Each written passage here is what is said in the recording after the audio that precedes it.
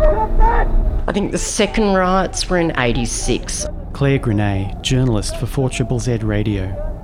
I was lucky enough to be living in Highgate Hill, and my house actually overlooked the jail. So I'd clocked off work, was sitting there in the afternoon. It's like, oh my God, the jail's on fire. And so I hoofed it down there. We were the only media there for hours and hours and hours. If you look at the way prison officers reacted on Friday night, it's easy to see why the prisoners resorted to rioting.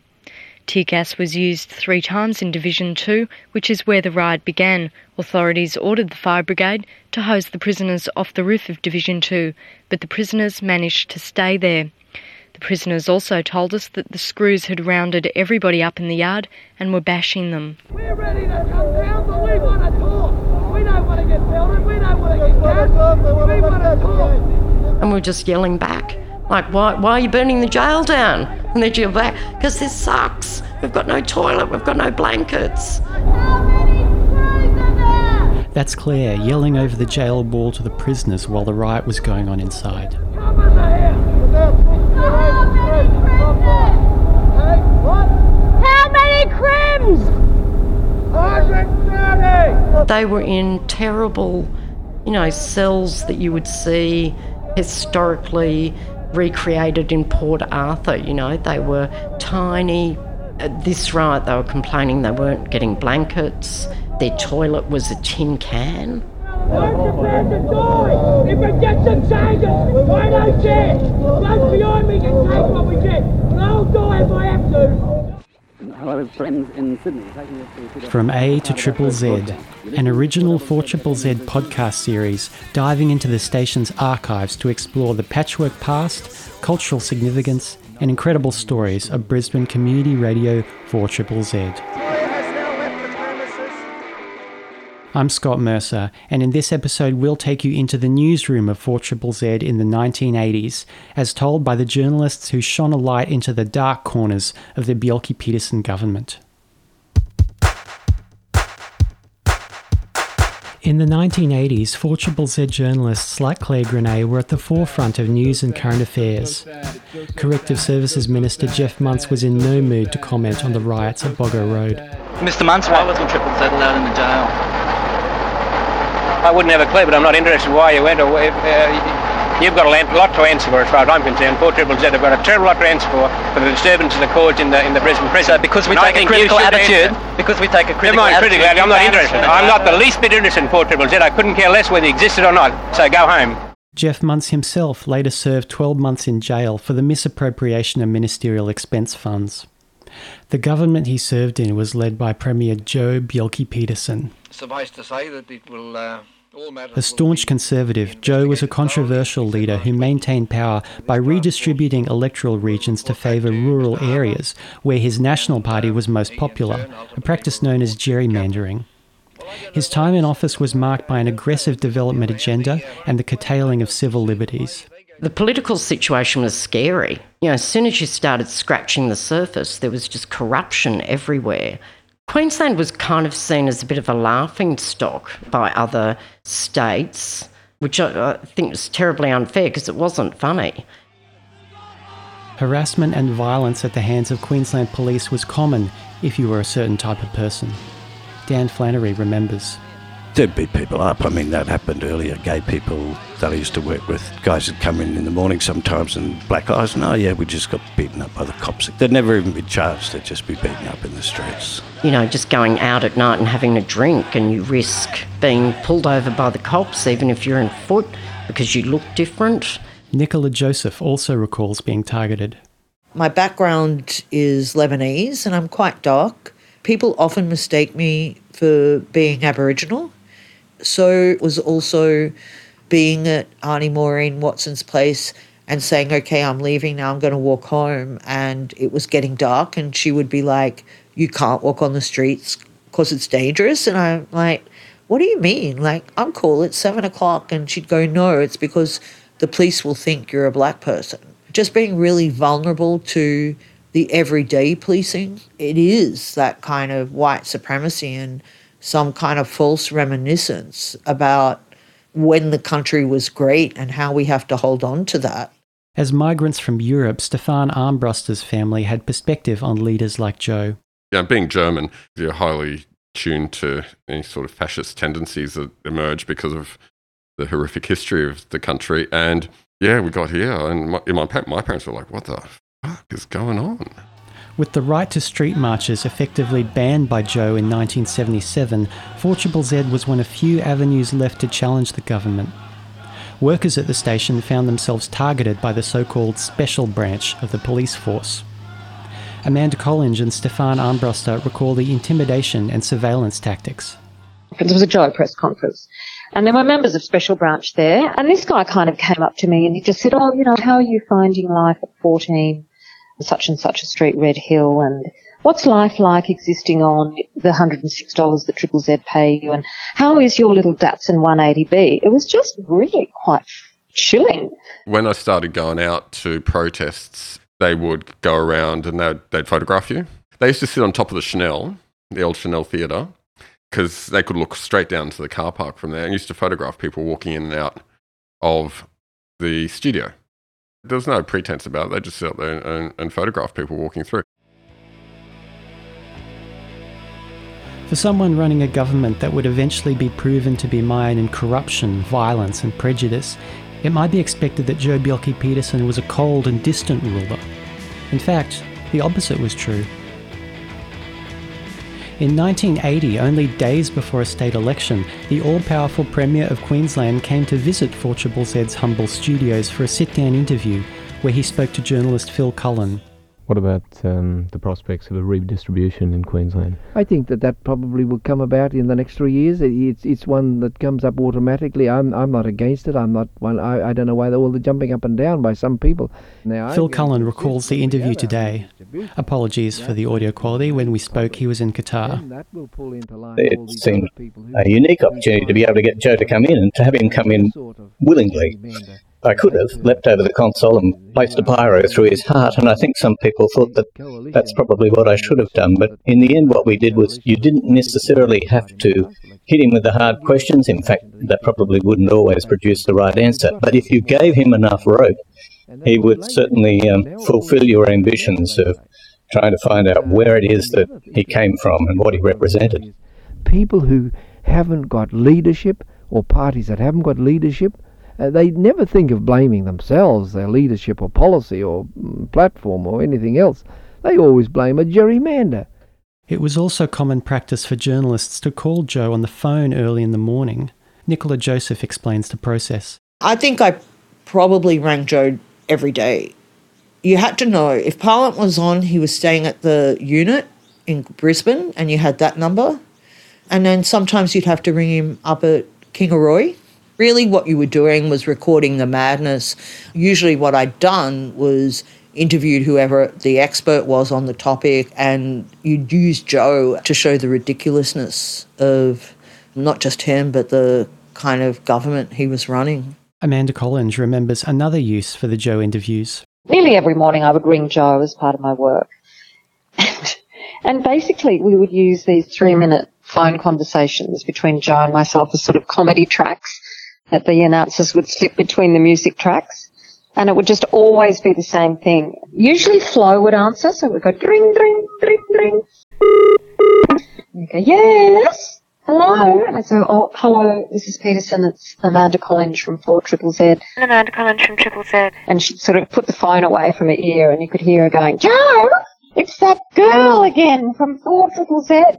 And then you'd hear the sort of shuffling of Joe's feet coming over to the phone. Hello. And I'd, ask him about the latest scandal or the latest riot at Boggo Road Jail or, the latest outrage from his government. Are you seriously considering a High Court challenge to the ALP National Conference decision? And he'd just start waffling.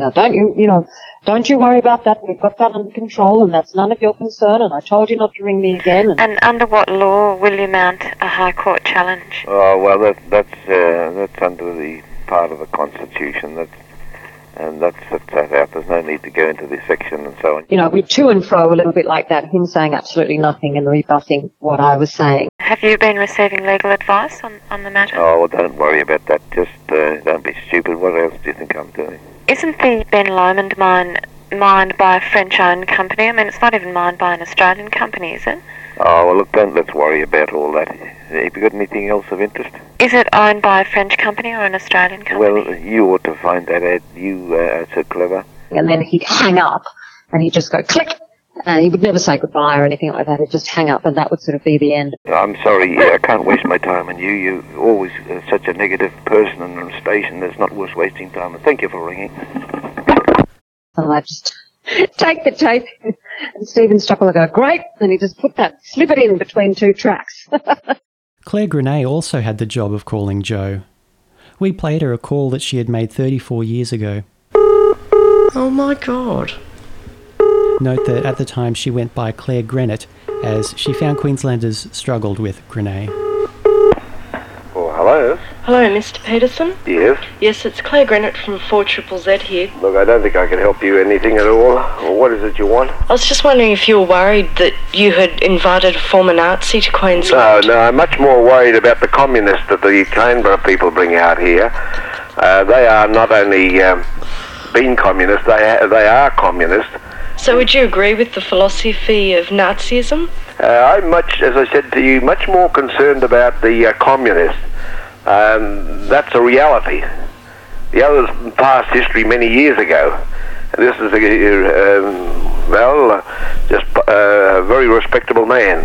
Look, run away and play trains. You know very well that that's quite wrong. And if you want to start that sort of a nonsense, I haven't got my time to waste. And it's a beautiful day, and you enjoy it today. And look on the positive side, and then you'll have a happy day. Thank you for ringing. Thank you. And he never actually said anything, did he? You know, like that's the kind of bumbling. Far out, this is the person running Queensland. God, that's just blown me away. As I said, I haven't heard any of this stuff since, you know, it was kind of done. The Premier could be strikingly inarticulate at times. While it made him an object of ridicule in some quarters, his manner of speaking could be used as a weapon to avoid hard questions.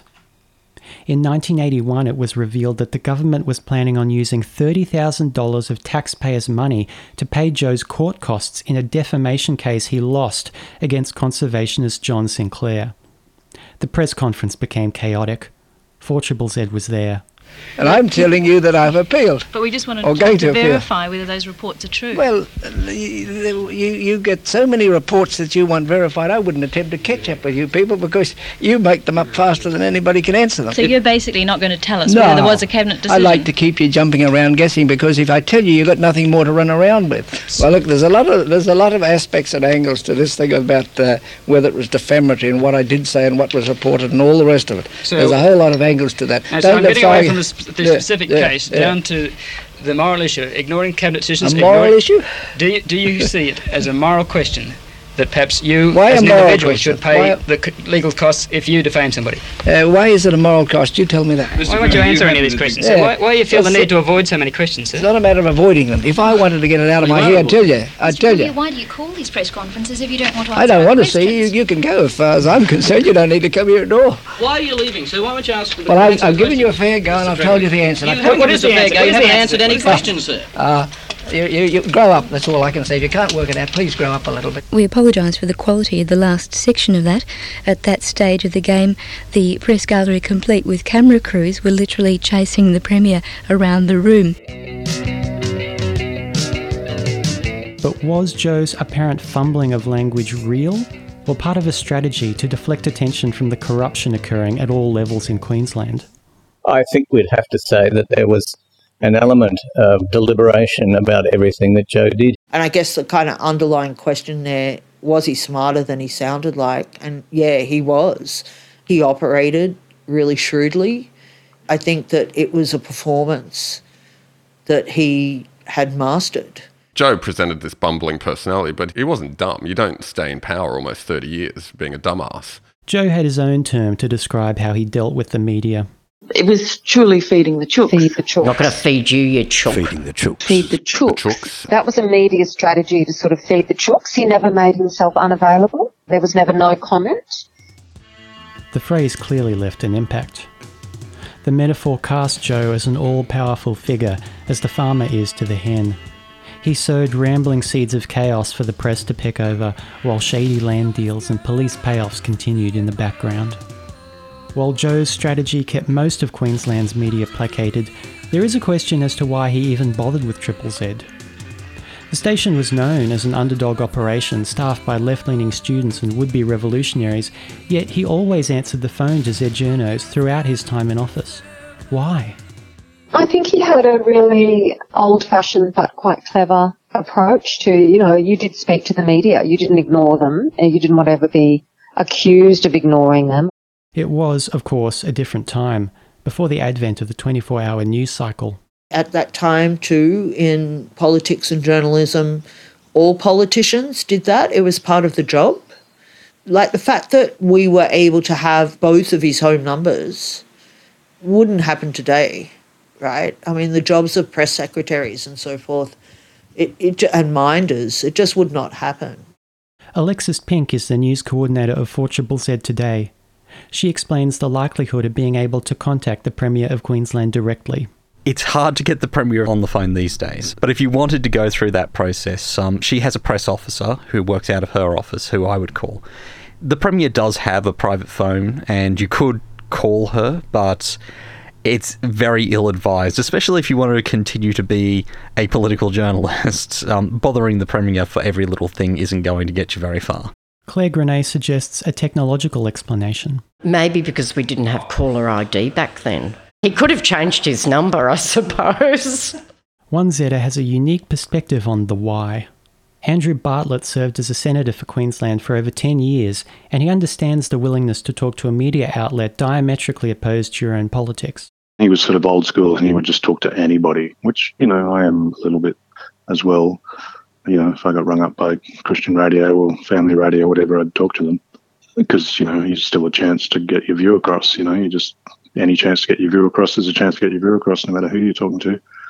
I've done Ray Hadley and stuff in the past, and he can be a bother boy, etc. But if you're in the wrong headspace, it's really unpleasant. But if you're in the right headspace where you had the sort of sense of self that he presumably did, all that stuff washes over you, and you can have a bit of fun poking back at them, really. Obviously, he wasn't the type to go, fuck you, down the telephone line, but it was a bit of that, both sides in their own different polite way of going, fuck you, no, fuck you, no, fuck you.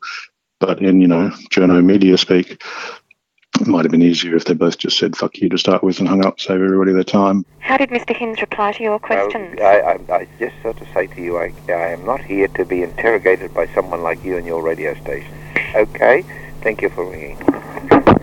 Well, that's not what senior people in CQEB are saying. They're saying it's on the brink of collapse. Yes, that's, of course, fellas like you would believe that, of course. That's, of course, understandable as we take a look at you. And is your new attack on the Liberal Party, do you want to get rid of the Liberal and Labor parties? No, I'd rather get rid of stations like yours.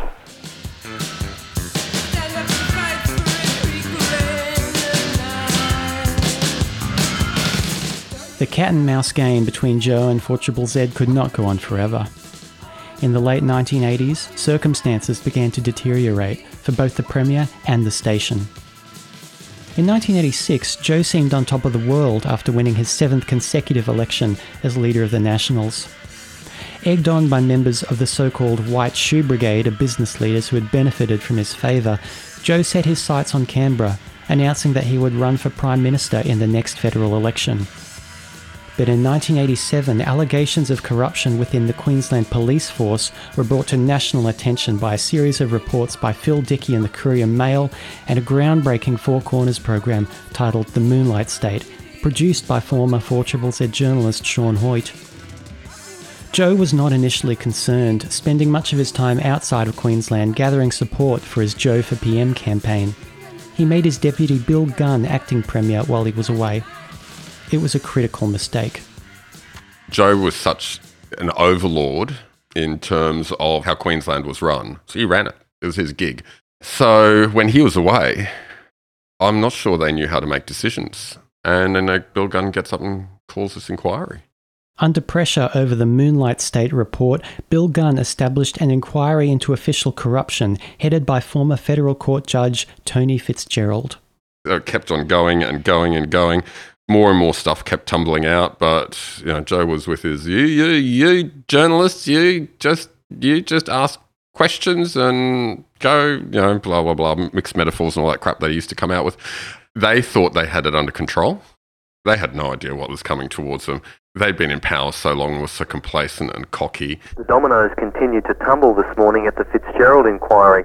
The government thought their position was unassailable, but with the inquiry hearing evidence implicating senior figures within the police force, including Commissioner Terry Lewis, confidence in Joe's leadership collapsed. His campaign for PM also fell apart when Prime Minister Bob Hawke called an early election before he had nominated for a federal seat. Smelling blood, Joe's own cabinet revolted against him, electing Mike Ahern their new leader. Joe was forced out, and he resigned on the 1st of December 1987.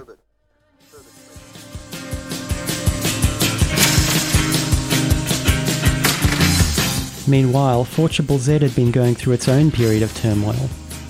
Burnout was a problem, and many Z journalists lasted only 2 or 3 years before being drawn to another exciting radio station down south, including Amanda, Nicola and Claire.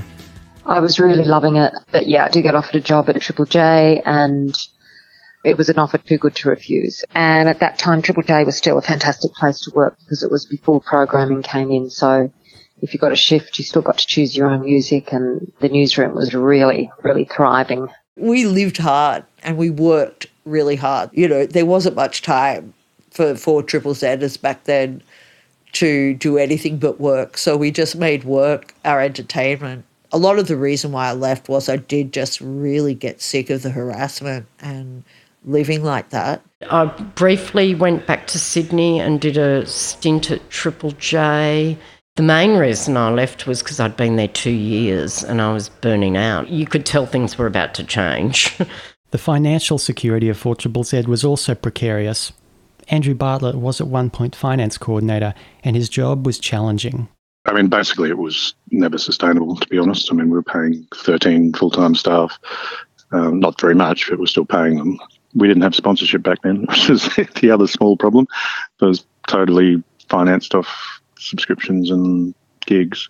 There was a period there, and it was when I was finance coordinator, unfortunately, where we, basically couldn't afford to pay anyone anymore, and people basically went on the dole. So it got pretty threadbare.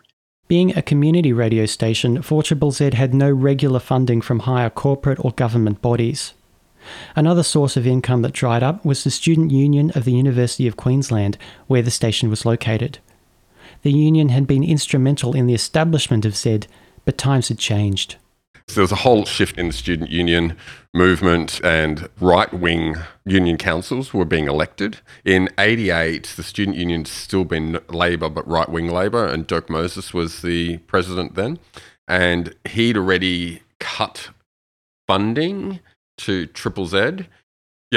People were gunning for us. The University of Queensland Union Council has cut funding to 4ZZZ FM in an attempt to close it down. This is your radio station. Show your support. Ring the University of Queensland Union on a 371-1611 and demand an explanation. And then at the student election in 88, Brazel and her team got in, which was the Better Alternative. The party was actually called the Better Alternative. So they got in, and they'd only been in office for a couple of weeks, I think, when they decided it was a brilliant idea to come down and raid us. Things came to a head on the 14th of December 1988 when 4ZZZ was evicted without warning from their studios in a pre-dawn raid by members of the union executive, private security guards and Victoria Brazel herself. An ongoing crisis resulted. Joe Bjelke-Petersen, himself recently evicted, was called for comment. Hello? Oh, hello. It's Donna Baines from 4ZZZ here. Mm-hmm. I was just ringing to see what you thought about what's happened at 4ZZZ over this past week. Have you heard about it? No, I haven't. I just arrived back from Japan. The former Premier was filled in on the events of the raid. He was unsympathetic. Well, I suppose they thought you'd had a fair go, and they must have been in some position of control. They gave us absolutely no notice at all and just decided to come in at 4 o'clock in the morning. You've had a pretty good run for a long time, haven't you? The saga of 4ZZZ's eviction from UQ is its own full story, and one for another time.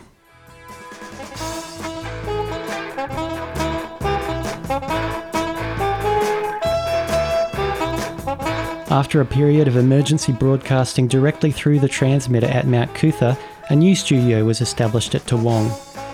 While Joe had been ousted, the Conservative National Party was still in power.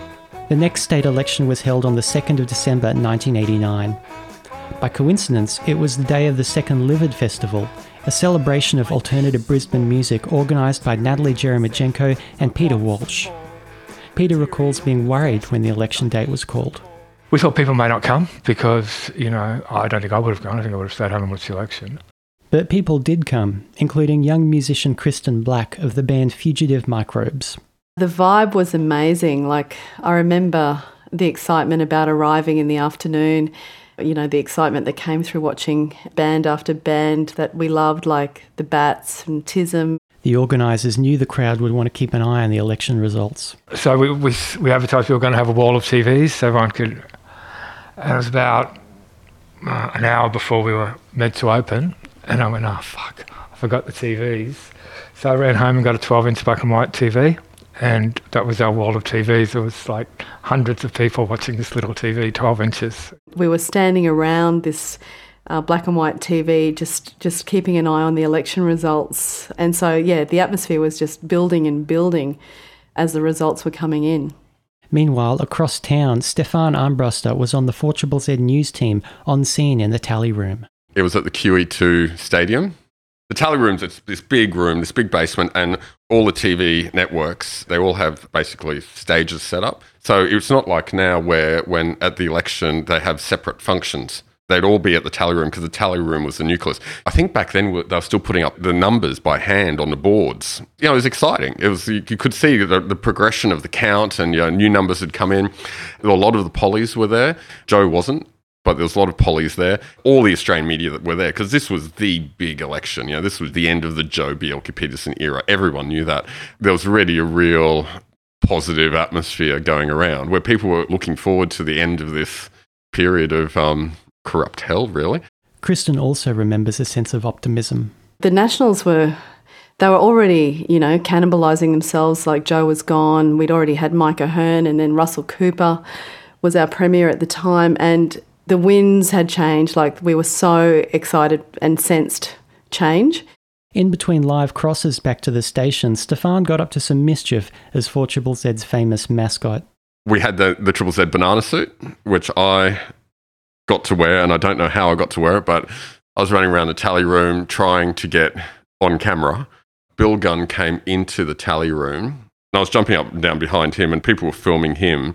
He just looked like he'd been slapped in the face with a mullet or something like that.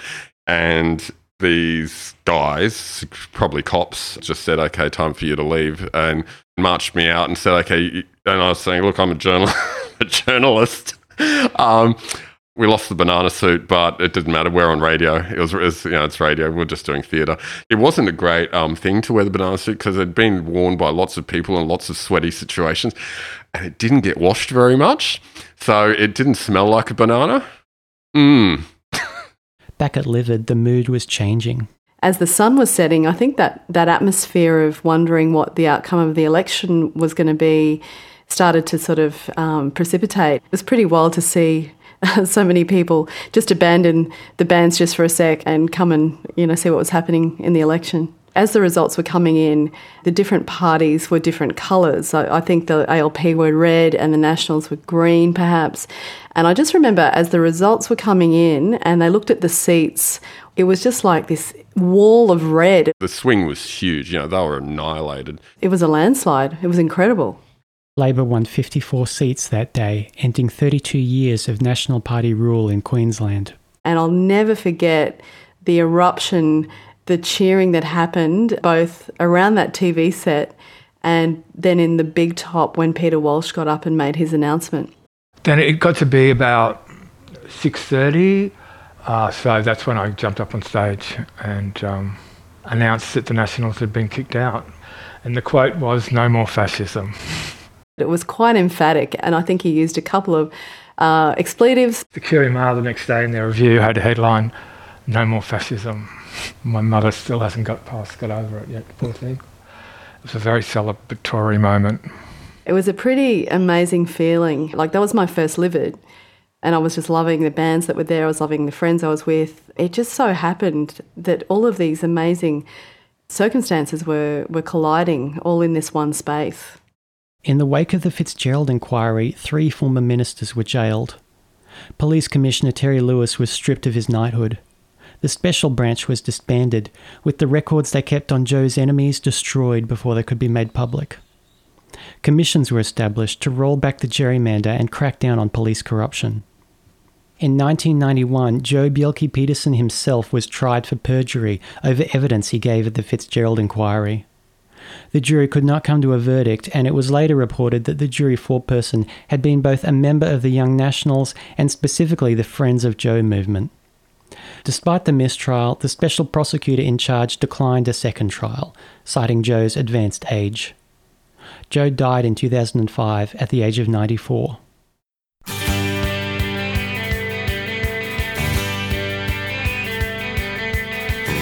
Claire Grenet worked at Triple J and SBS and has now been a professional chef for 20 years. Triple Z, it's still very listenable, it's great. It's been great during COVID because I live alone, and that's the power of radio. You can switch on a radio and not feel, well, I don't feel alone. Dan Flannery worked at Triple J, then reported on the Sandinista junta in Nicaragua for SBS.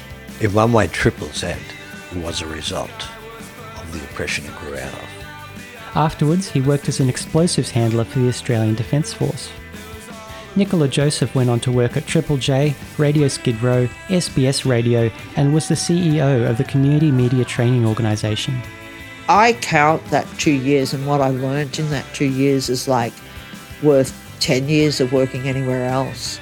Stefan Armbruster has worked as a reporter and producer for the ABC, the BBC, and is currently a correspondent for SBS World News. I loved it, and I love Zed still, and I'm still a subscriber.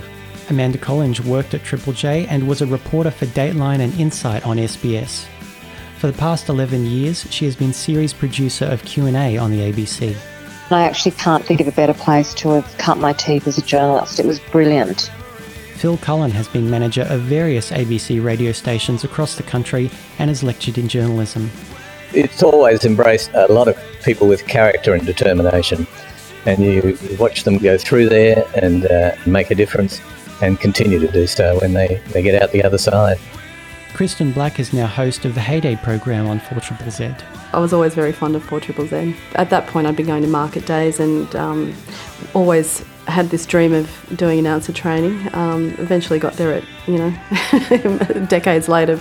Kristen has also produced another episode in this podcast series about the gigs that firebrand English musician Billy Bragg played for 4ZZZ. Don't miss it. Alexis Pink, current 4ZZZ news coordinator. Media has changed a lot in Brisbane, if not everywhere, in the last 30 years. It used to be a big country town. These days, it's a lot more cosmopolitan than it used to be. If Joe was still around the place, he would not recognise the Brisbane that's come of it. We went to the Black Lives Matter protests earlier in the year.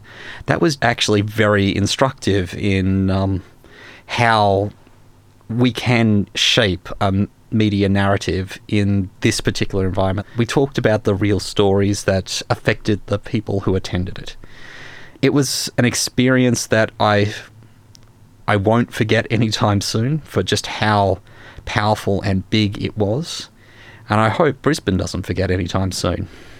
Those stories won't get told if there are no outlets that consider the smaller picture, the minutiae in a bigger frame. Those are the stories I love to hear about.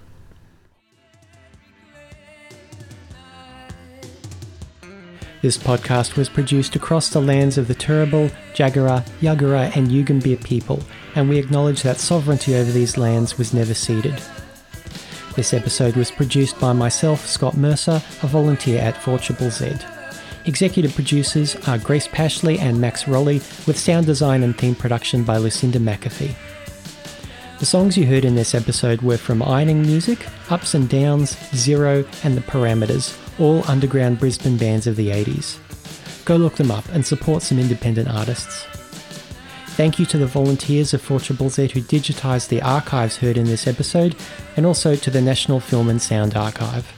Most of all, thank you to everyone who's ever worked in the 4ZZZ newsroom for your work and your courage through the good times and the bad. And a special thanks to all those who contributed their memories to this episode, even though we could only fit in a fraction of your incredible stories. Make sure you subscribe to From A to Triple Z so you get updates every time we release an episode. There's much more to come. This podcast has been produced to tell some of our stories for 4ZZZ's 45th birthday. If you like what you hear and want to help support community radio stay on air another 4 decades, head to 4zzz.org.au or visit the links in the show notes to buy some limited edition merch, make a donation and subscribe.